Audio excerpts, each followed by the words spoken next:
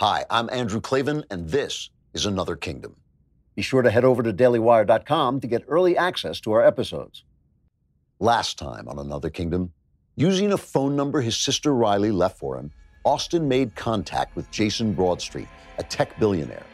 Broadstreet told Austin that he had fed Riley information about Serge Orozco's 730 Club that she had embedded in her videos.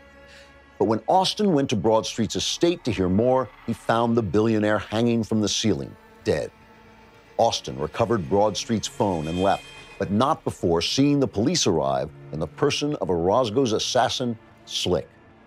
Using a motel computer for research, Austin found the 730 Club was a club of billionaires who met yearly in the Oregon woods to discuss their plans to improve the world by destroying religion, freedom, and democracy, and replacing them with rule by experts, namely themselves. In a photograph of their forest mansion, Austin saw the shadow of Curtin the wizard and was so shocked he stumbled out of the motel right back into the mansion maze in Edgemont. There he confronted Curtin himself, who offered him a chance to escape the mansion, but led him instead into a small room where the door vanished and he found himself trapped. And now, Another Kingdom, Episode 7, performed by Michael Knowles.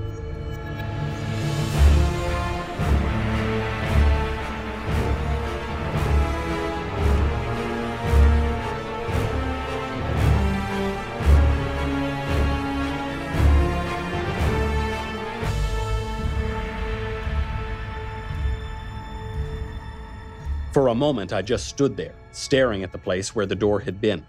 My pulse was hammering so hard inside my head that it drowned out my thoughts. I felt it like the ticking of a watch, every heartbeat a second lost, morning coming, tick by tock. I turned back to the room. My heart sank. I knew this place. It was familiar, like everything in Curtin's maze. It was a small space, narrow. The walls were wood. The floor was wood with an oval braid rug covering part of it. There was a small bed against one wall, a small window above the bed, a shelf set just above eye level, a lantern on the shelf. The shelf, the lantern. Yes, it came back to me. It was the scene from the movie, from Horror Mansion, the one scene I half remembered. I moved to the little bed. I knelt on the mattress and looked out the window. I saw the square down there. I saw the horse and buggy come out of the fog. I saw the woman in the bonnet, the man with the stick, the witchy crone. It was the same scene, the same loop as before, except now I was watching it from the other direction. Of course, I remembered. The square. That was from the movie too. That's why it never changed. That's why it kept on repeating. I was trapped in a scene from the movie. How would I ever get out? I panicked then. I lost control. I tried frantically to open the window. It wouldn't budge. I lay down on the bed and tried to kick through the pane. Once, twice, again. The glass wouldn't break. Down deep, I knew it never would. Fighting pure hysteria, I stood off the bed. I looked up at the lantern. I knew I had to take it down. That was the next part of the scene. I had to play the scene out. I didn't want to.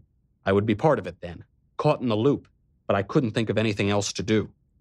I reached up to the shelf. I thought, the bird, the dead bird, that's where it is. It's up there. The image came into my mind clearly now. A dead sparrow with some kind of ceremonial knife stuck through the heart of it. Only it was not a knife. That was the twist in the plot. I took hold of the lantern. I drew it toward me. As I did, it bumped into something. The corpse of the sparrow. The dead bird fell off the shelf and landed on the floor at my feet. I knelt down beside it to get a better look. The bird was stiff and staring. The narrow knife was stuck into its breast. The handle was etched with mysterious runes. I gazed down at the creature. I remembered the scene from Horror Mansion. There was a woman in this room, a woman doing what I was doing now. A blonde in a black skirt and a white blouse. When did I watch the film? Why did I watch it? I couldn't remember. I didn't want to remember. Almost without willing it, I knelt down and set the lantern on the floor beside me. I took the bird into my hand. I remembered the woman in the movie holding the bird as I was doing. I remembered how it had dripped blood. It dripped blood. As I watched, I saw the warm fluid run out of the bird's body and dribble along the length of the small blade.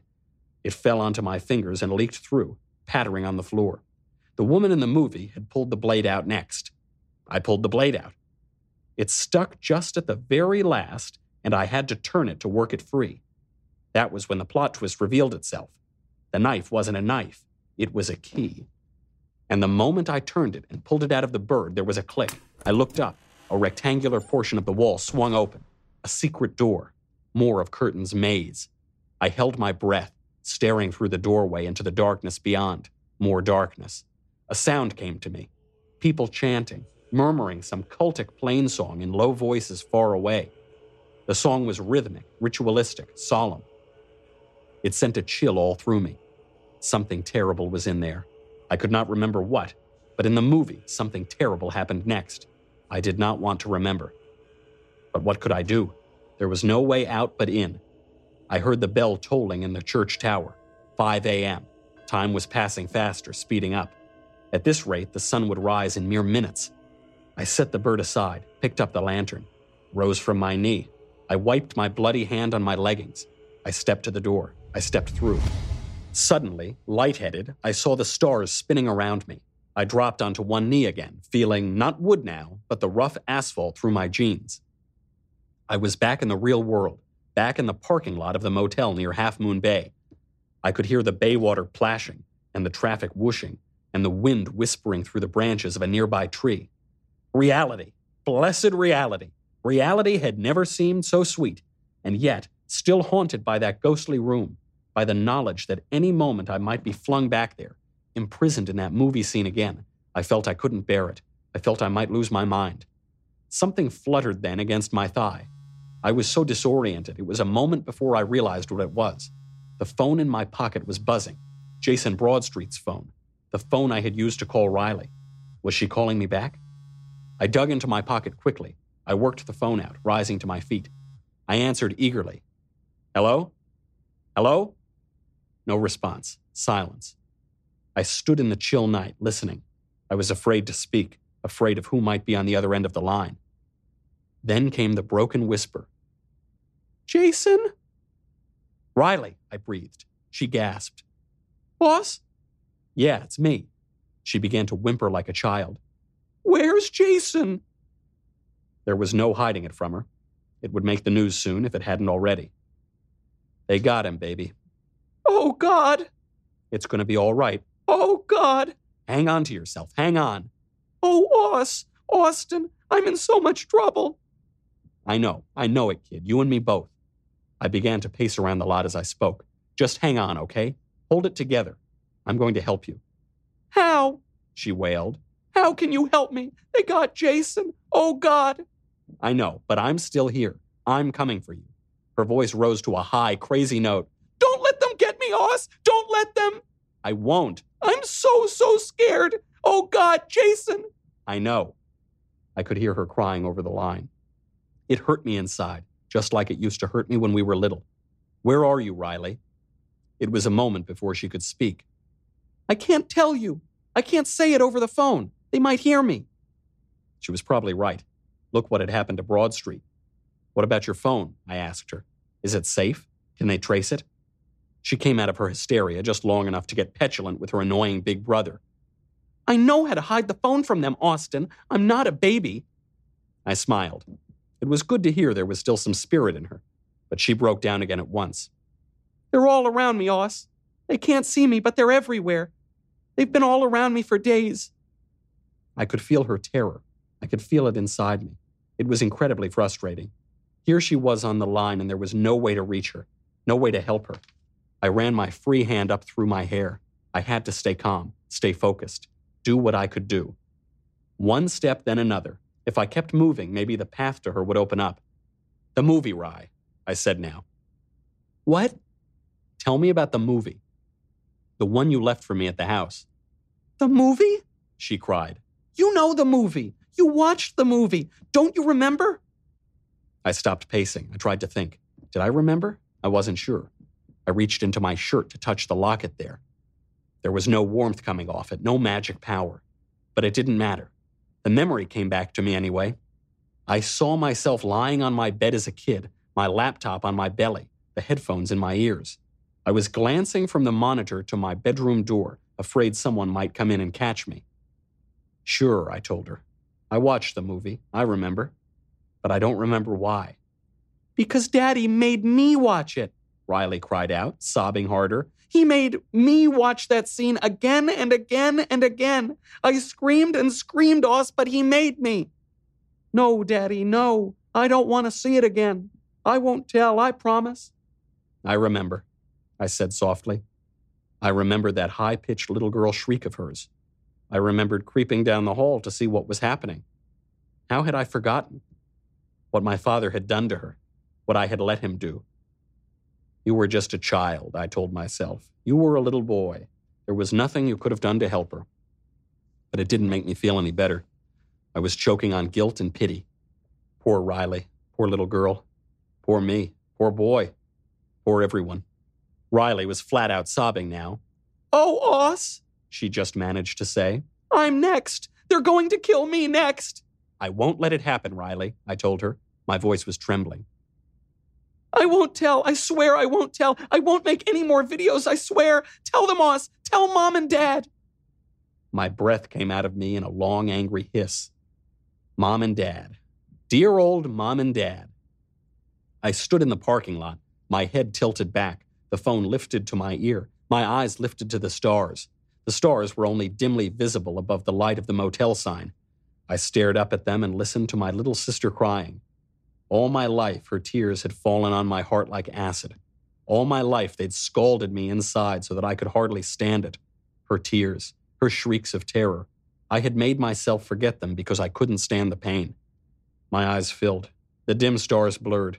I clenched my free hand in a fist and raised it to the sky. Tell them, Oz, Riley went on sobbing. Tell Mom and Dad I won't make any more videos, I swear. I'll never tell. You'll tell, I said. I had to force the words out through my tight throat. We're both going to tell. We're going to tell everyone. No, no, no, no, she cried. She sniffled, she sobbed. You don't understand. They're too powerful. They control everything. They are everything. Come on, Riley. Don't get crazy on me. There's got to be a way to stop them. We just have to figure it out, that's all. We'll expose them to the news sites, on social media, to the police. They write the news sites. They run social media. They are the police. Still looking at the sky, I brought my hand down on top of my head. Well, they can't be everybody, I told her. There has to be a way. Broadstreet thought there was. He was one of them, and he thought they could be stopped. He thought there was a chance, at least, or he wouldn't have called you in the first place. Broadstreet's name seemed to have an effect on her. I heard her ragged breathing get steadier. He said, Jason told me.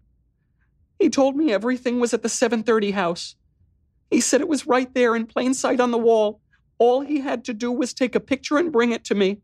He said I was the only one he could trust. I rolled my eyes. Terrific, I thought. If Crazy Riley, with her banned videos, was the only trustworthy news source in America, we were all in big, big trouble. All right, I said. Do you know where the house is? Jason told me. It's in the woods somewhere, near some town. Bend, Oregon, I told her. That's right, Bend. 130 miles northeast of Bend, on some road, Route 27, I think. That's it. The trail at the top of the mountain. All right, I told her. I'll find it. Just stay by the... I heard her gasp. What? I said. What is it? But the line was silent for a long moment. A long, long moment. She didn't say a word. Then came her squeaky whisper. They're close. Who? Who's close, Rye? I have to go. Riley, I said. But there was a click and the sound of the line changed. I knew she was gone. I cursed. I lowered my hand, slowly, slowly. I shut off the phone. I stood there in the parking lot and drew in breath and smelled the distant bay on the night air. I felt my sister's terror in my heart. We'll get back to the story in a minute. If you're enjoying Another Kingdom, please be sure to give us a 5-star rating on iTunes. It really helps. And then go over to dailywire.com and watch Another Kingdom. Our incredible art, animation, and dramatic footage brings the story to life. Enjoy the rest of this episode. Long night. Not much sleep. In the first dull light of a gray morning, I drove away from the motel. I went into the little city. I drew out a long breakfast at a quaint diner on a corner of Main Street. As I ate, I watched the electronics store across the street, waited for it to open. I had made my plan. I had to find the 730 house, the mansion in the Oregon woods. I had to get into the house and find the information Broad Street was hoping to pass on to Riley. It was in plain sight, he'd told her, right on the wall. With that information, I would expose Orozco and whatever he was up to. He'd be arrested, or at least disgraced, and that would take the heat off Riley so she could come out of hiding. I know, it was a crap idea, virtually guaranteed to accomplish nothing and get me killed. But hey, every plan has its flaws, right? It was the only thing I could think of. Before I did anything else, though, I had to watch the DVD, Horror Mansion. Why? Because any minute I could walk through a door and find myself back in the movie, stuck in the loop in the horror mansion of Edgemond with time careening toward dawn. If I could just see what was in that scene, maybe I could figure a way out of it. Maybe. The electronics store didn't open until 10. As soon as I saw the store clerk unlock the door, I crossed the street, went in, and bought an external DVD drive and a headset. Last one I've got, the store clerk mused aloud. He was a tall, overweight, red-haired nerd with wireless glasses. No one uses DVDs much anymore. Well, I'm stuck in a horror movie in an alternate universe in danger of being devoured by a dragon every night for the rest of eternity, so I've got to watch the DVD to find a way out. I actually said that out loud, and the nerd, so help me, nodded thoughtfully, as if it made perfect sense to him. Hard to know who was crazier, me or the rest of the world. I carried the DVD drive down the street to the library. I spoke with the librarian there, a short, squat lady who looked like the old maid on a kid's playing card. I told her I was a film student who had to watch a movie for class. She set me up at a computer in one of the carrels against the windows. I sat at the carrel, a desk surrounded by 3 walls made out of something meant to look like wood. Beyond the not wood walls, the floor-to-ceiling windows looked out on the bay. If I tilted back in my chair, I could see it, the water appearing metallic under the low clouds. I plugged the DVD player into the computer. I slid Riley's disc into the player. I started the movie. The credits were like my dream. Swirling mist condensed to spell out the title words. Frang went the music. Horror Mansion spelled the mist. The story begins with a creepy little scene that takes place in the Puritan past. A mob is burning 3 witches at the stake in a square of the small New England town of Wildwood. The mob is screaming. The witches are writhing in their bonds. One witch offers to expose the witch leader in exchange for her life. It's the judge, she says, the most respected man in town. The mob only mocks her. The witches shriek in agony as they set them ablaze. We pan away from the field to Horror Mansion, a spooky old house that overlooks the scene. Lots of gables and peaked roofs, like the mansion in Edgemont. There's a light on in the window of an upstairs room. We zoom in and enter a study decorated with a desk, a globe, a leather wing chair, and shelves of books. There's a shadow on the wall, the shadow of a man. We never see his face, but we hear his voice. It's the judge. His daughter comes in, a sweet, virginal girl in her 20s. The judge thanks her when she serves him tea. She leaves and locks the door. The judge rises to his feet. And yes, it turns out, he is a witch, the last witch, the chief witch, whom no one suspects. He's desperate to avoid the fate of his followers. So he conjures the devil. The devil arrives. Another shadow, darker but shapeless. The chief witch makes a deal with him. The deal is this. The chief witch promises he will sacrifice an innocent victim to the devil once every year. As long as he supplies the victim, the devil will let him live. Shortly after, the mob, carried away with bloodlust, storms the judge's house, calling for him to come out. The judge does come out. He is dragging his daughter with him by the arm. He denounces her to the mob. She's the witch, he says. As the daughter screams piteously for her father, the mob carries her away to be burned at the stake. She's the first sacrifice. I sat in the carrel, watching. I felt a tightness at the pit of my stomach. The movie's production values were garbage, and the acting was hilariously second-rate. But all the same, it was a scary scene.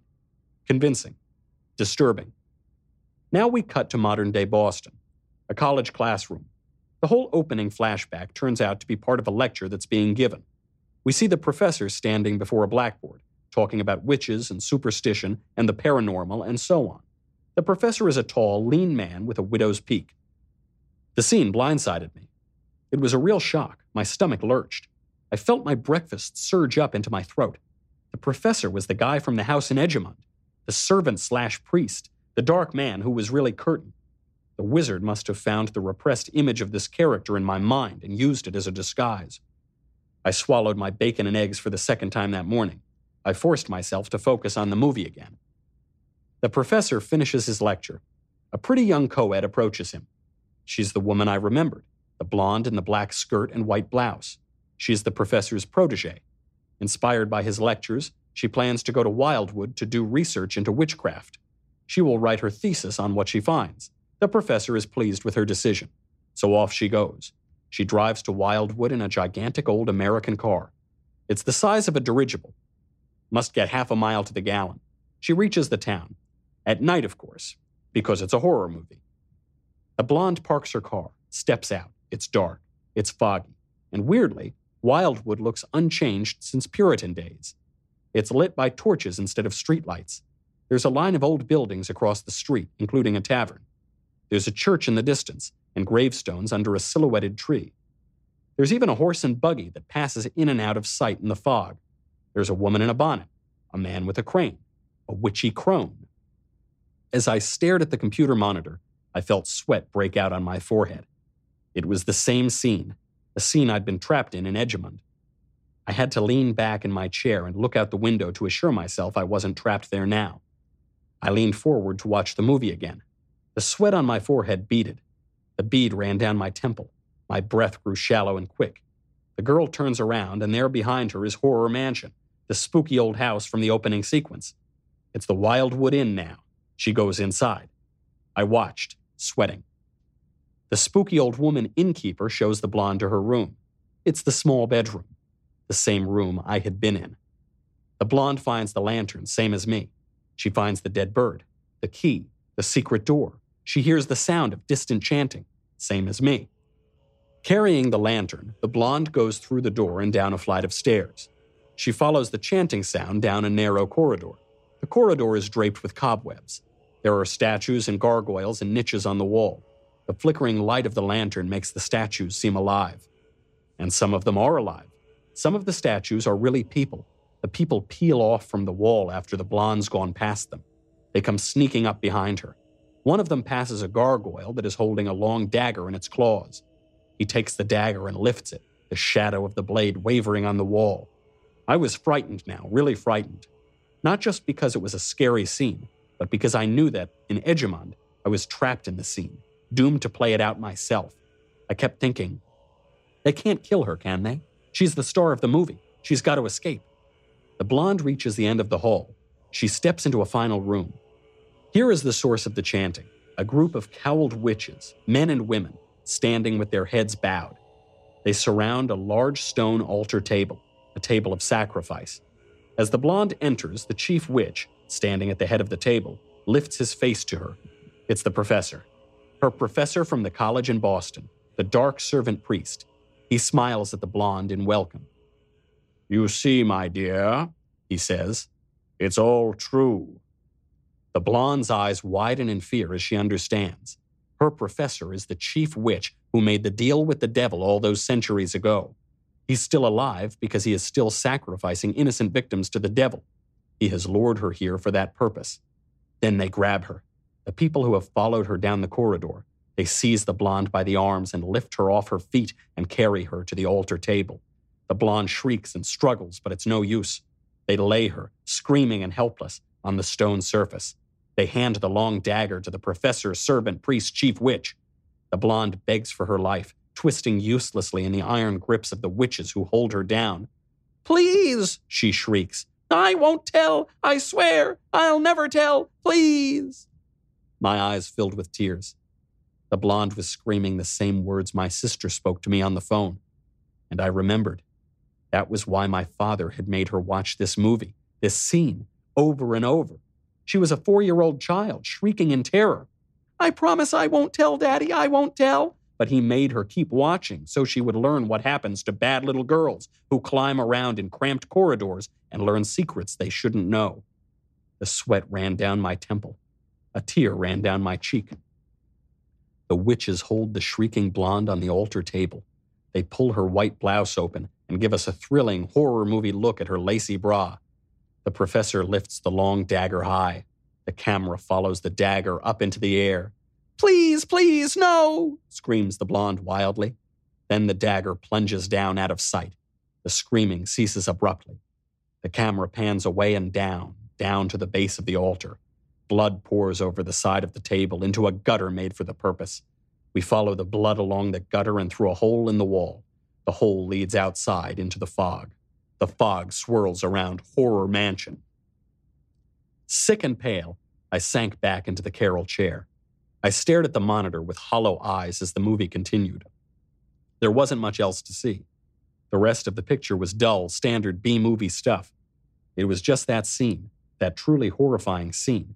That scene my father had made Riley watch again and again. And I had heard my little sister's pitiful screams of terror. I had crept into his study later that night and swiped the DVD and watched it for myself. And then I had forgotten, because I couldn't bear what I knew. I couldn't bear the fact that Riley screamed in hysterical fear at night because my father had subjected her to that mental torture in order to terrorize her into silence. But silence about what? What had Riley learned?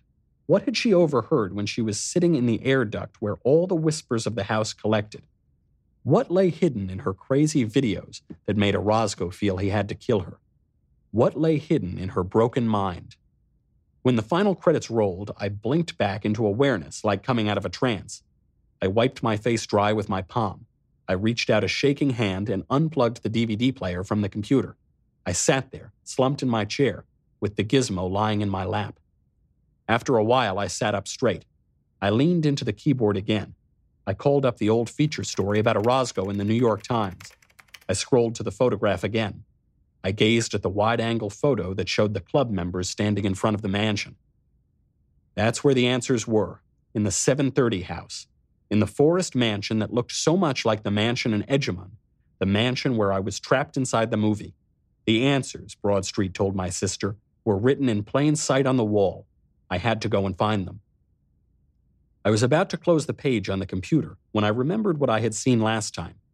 I felt compelled to look again at the photograph, to look again at the mansion, to look again at the upper window where the cowled figure of Curtin stood draped in obscurity. I did look, but the window was dark, all dark. Curtin's figure was gone. I drove all day and into the night, on freeways up the coast, then on back roads into the interior.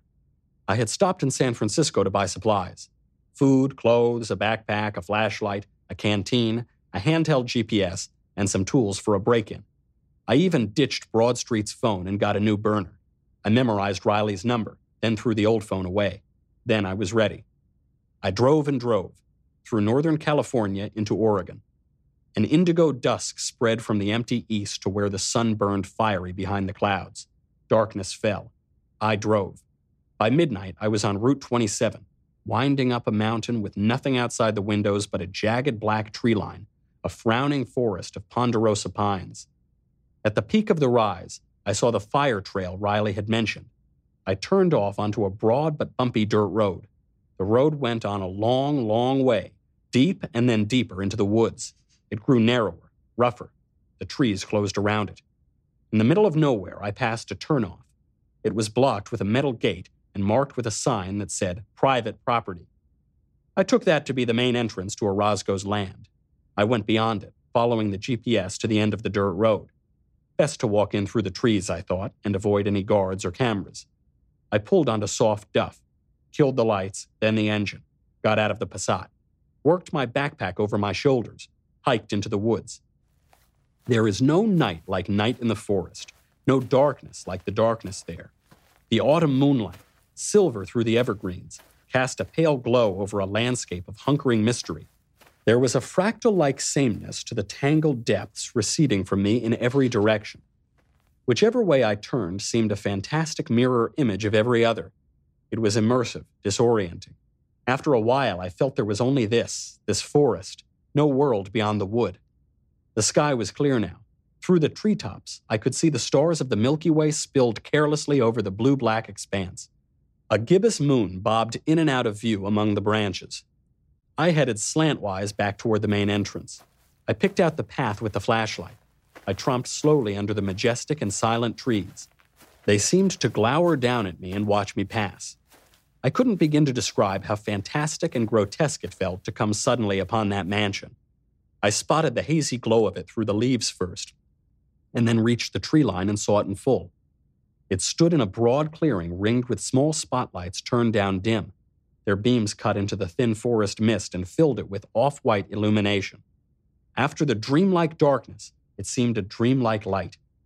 But to see the house itself, it felt so impossibly strange and frightening, to see that place, almost exactly the same as the house in Edgemond, which was almost exactly the same as the mansion in the movie. The sight set off a starburst of agitation inside me. The movie, Edgemond, Oregon. It was as if I had reached the junction where the three worlds met. Hidden just within the trees, I lowered myself onto one knee. The cold of the forest dirt seeped through my jeans and chilled me. I stayed there and watched the house a while. Most of the lights in the place were out. The interior was dim and gray, but at a window here and there the outglow of a lamp was visible. As I watched, I saw a figure pass across a second-story pane. A guard. I cursed beneath my breath. I wasn't sure I had the courage for this. If it weren't for the pitiful memory of my shrieking baby sister, if it weren't for the sorrowful sound of her voice on the phone, "I'll never tell," I might well have run away. Instead, I crept out of the woods into the clearing. A broad dirt and gravel driveway surrounded the place. Dead leaves tumbled over it in a soft night breeze. The leaves clattered and the stones beneath them stirred and rattled. I hoped those noises would cover my crunching footsteps as I approached. There was only a pine or two here to hide behind. I hid behind one and scoped the surroundings. A broad dirt road, the main entrance I had passed, entered the clearing from my right. There were 2 jeeps parked along the side of it. Did that mean there were 2 guards inside? Or 4? Or more? I crouched low and crossed the rest of the distance to the house until I was pressed close against the wall. I rose up to peek through a first-floor window. A single lamp was lit inside. In its dull yellow gleam, I made out a rustic reading room, bookshelves and stuffed chairs and side tables for wine. There were no guards in there as far as I could see. I took a chance, switched on my flashlight, shone it through the glass and examined the inside of the window frame. There didn't seem to be an alarm on it. I couldn't find one anyway, so I switched off the flash, slung my backpack off my shoulders, and rooted inside it for my tools. Then I went to work on the window. It was remarkably easy to break in. A small jimmy pried the upper and lower frame apart. A flathead screwdriver worked through the gap between. I pushed the latch aside. I held my breath as I lifted the window, waiting for an alarm to start screaming. Silence. No alarm. So easy. As I climbed over the bottom frame into the reading room, I thought again of the New York Times article. A listener finds himself swept up in the sheer prophetic scope of Orozco's vision. Right. Maybe Orozco didn't need fancy locks and alarms to protect his secrets. Why should he? If he wanted to take over the world and put an end to the fiction of human rights, the most powerful newspaper in the country seemed to feel, hey, go to it. Make the world a better place, you wise old billionaire you. I crept across the reading room. The floors were made of old wood, but rugs covered most of them and muffled my footsteps. I peeked out through the door and saw a long, shadowy hallway running to the foyer. No lights. Only a misty glow leaking in through the windows. No guards in sight. Just a few stands with busts and vases on them. Some paintings on the wall. An indentation that might have been a doorway. That was it. So all I had to do now was find the writing on the wall, before the guards found me. I started down the long hall, and just as I did, suddenly, light bathed me. I froze. 2 bright beams passed over me. Headlights coming through the hall window from the outside. I dropped to the floor like a sack of cement and lay there as the beams crossed the wall above my head. Then the corridor grew dark again. I crawled to the window and slowly lifted up until I could peek through. My breath came out of me in a hoarse rasp. The Cadillac Escalade had just pulled up at the front door. Its headlights snapped off, and Slick and his muscle man Moses rose out into the spot-lit mist. Now I heard footsteps inside the house. Someone was descending a flight of stairs. A guard came into view in the foyer at the end of the hall. He was dressed all in black slacks and a sweater, but I could still see him in the dim lamplight. I lay pressed to the floor and watched. Another guard came into the foyer from the hallway on the far side. Guard 2 was carrying a small flashlight. Its thin beam danced over the black figure of Guard 1. My heart beat hard against the runner. If that beam flashed down the corridor, it would pick me out easily. I looked for an escape route and saw a door right across from me, but I didn't dare try it. The risk of drawing the guard's attention was too great. Now, anyway, Guard 2 doused his flash. The hall was dark again. I lay and watched as Guard 1 opened the door to let in Slick and Moses. I saw the 4 men gather in the dark, 4 shadows. I could hear them speaking clearly. "Anything?" said Slick. He sounded brusque and relaxed, a competent professional at work. "No," Guard 1 answered him. "We came out as soon as you called, but there's been no sign of him. Are you sure he's heading this way?" Slick made an uncertain gesture. "We picked up a search for the place out of a library in Half Moon Bay. They were using one of our man's search engines. Anyway, the librarian described our guy, so we thought it was worth checking." "Why don't you just put out a bolo on him?" Guard 2 asked. "At this point, it'd be best if we can keep him out of the system. He has a lot to say for himself, and not everyone is on our side. Our man would like him dealt with privately, if possible," Slick sighed. "All right," he told the black-clad guards. "Let's just go through the house one more time and make sure he's not here. Then you can go home and get some sleep.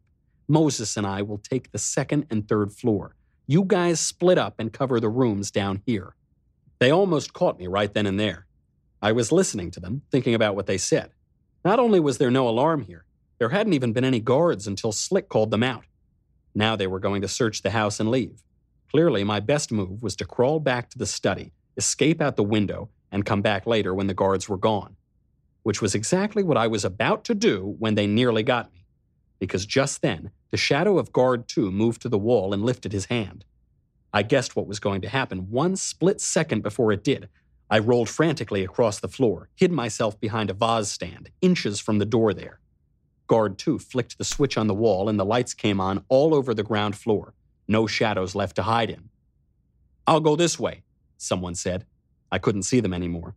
The vase stand blocked my view, but one of them was going to come toward me for sure. I had to get out of sight fast. I drew my feet under me, rose up on a knee, and reached for the doorknob right by my nose. I could hear footsteps coming down the hall now. I figured I had about 10 seconds before the guard reached me, saw me. If the door was locked, I was finished. I held my breath. It wasn't easy with my pulse pounding. I turned the knob as slowly as I dared, slowly enough so that the bolt came back almost noiselessly.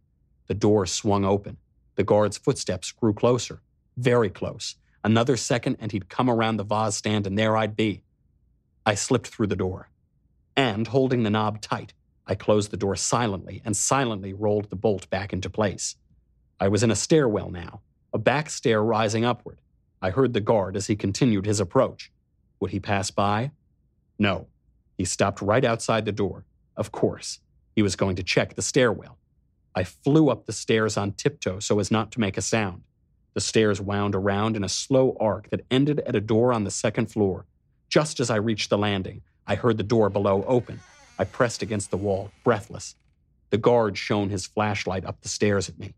If the beam had been a bullet, it would have left a scar. That's how close it came. But it didn't touch me. The guard didn't see me there, trying to meld my body with the stairwell wall. The flashlight beam swept away. The door below clicked shut. I stayed where I was a long moment, trying to will my heart to slow down. As I stood there on the landing, my cheek pressed close to the wall, I heard a soft jingling noise below. Keys. The guard locked the downstairs door with a loud snap. "Shit," I whispered. If the 2nd-story door was locked as well, I was trapped in here. But even if it wasn't locked, I couldn't carry out my plan of escape. I had to find another way out. I tried the knob. To my immense relief, the door opened easily. I pushed it out about an inch and peeked through the gap. There was a short stretch of wall in front of me, a corridor of doors I could see off to my right. There was a railing to my left running above the foyer. The gallery lights came on. Slick and Moses were just coming up the main stairs, just coming into view. I watched through the narrow opening as the 2 men paused on the landing to consult. "You go upstairs," Slick said. "I'll look around down here." He brought a flashlight out of his pocket and switched it on. "You got it," said Moses. He wound around the stairway newel post and headed up the next flight to the 3rd floor. I drew the stairwell door almost shut and watched to see which way Slick would go. I got a break there. He turned to his left, away from me, and went down the hall to the last door at the end. He opened the door and went through, out of sight into the room beyond. I saw his flashlight beam waving around in there. There was no time to hesitate. If I stayed where I was, he would find me eventually, and with the door locked below, there'd be no way out. I had to get to the front stairs and go back down to the ground floor. Then maybe I could dash out the front door or out a window and get away. I hurried down the hall toward the stairs. I passed one door, then another, then another. I was almost there, one more door away. But now I heard a noise from the farthest room. I saw Slick's flashlight moving back toward the hall. He was going to come out before I reached the stairs. I did the only thing I could. I pulled open the nearest door, the last door. My heart leapt with hope. There was a stairway inside, a stairway down. I was about to step over the threshold when I realized it wasn't a stairway in this house. It was the stairway in the house in Edgemond, the stairway out of the small bedroom with the dead bird in it. If I went through the door, I would pass through the veil of transition. I would be back in the wizard's clutches, back in the endless maze, back in the horror movie, heading down into the cellar where the movie scene witches were waiting to grab me and carry me off to the sacrifice. I froze where I was, and Slick's flashlight hit me. "Hold it right there, punk," he said with a laugh. I gave a second's thought to going through the door, going back to the wizard's mansion, but I couldn't quite bring myself to do it. And anyway, the hesitation cost me the chance. It was already too late. Slick had his gun trained on me. He'd have blown me to kingdom come before I could take a step.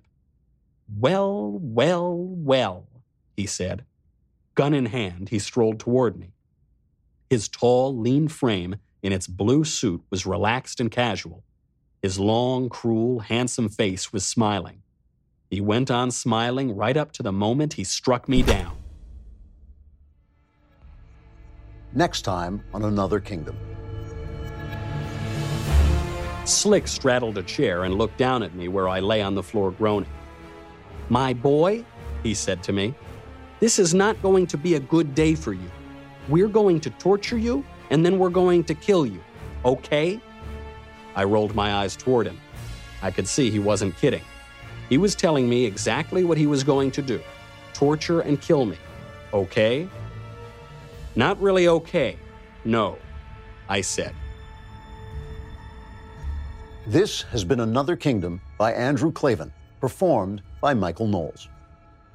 This episode directed and produced by Jonathan Hay, produced by Mathis Glover, executive producer Jeremy Boring, associate producer Austin Stevens, edited by Jim Nickel, sound design and mix by Dylan Case, audio recorded by Mike Cormina, music composed by Adrian Seeley, hair, makeup, and wardrobe by Jesua Alvera, DIT by Scott Key, and our production assistant is Colton Haas.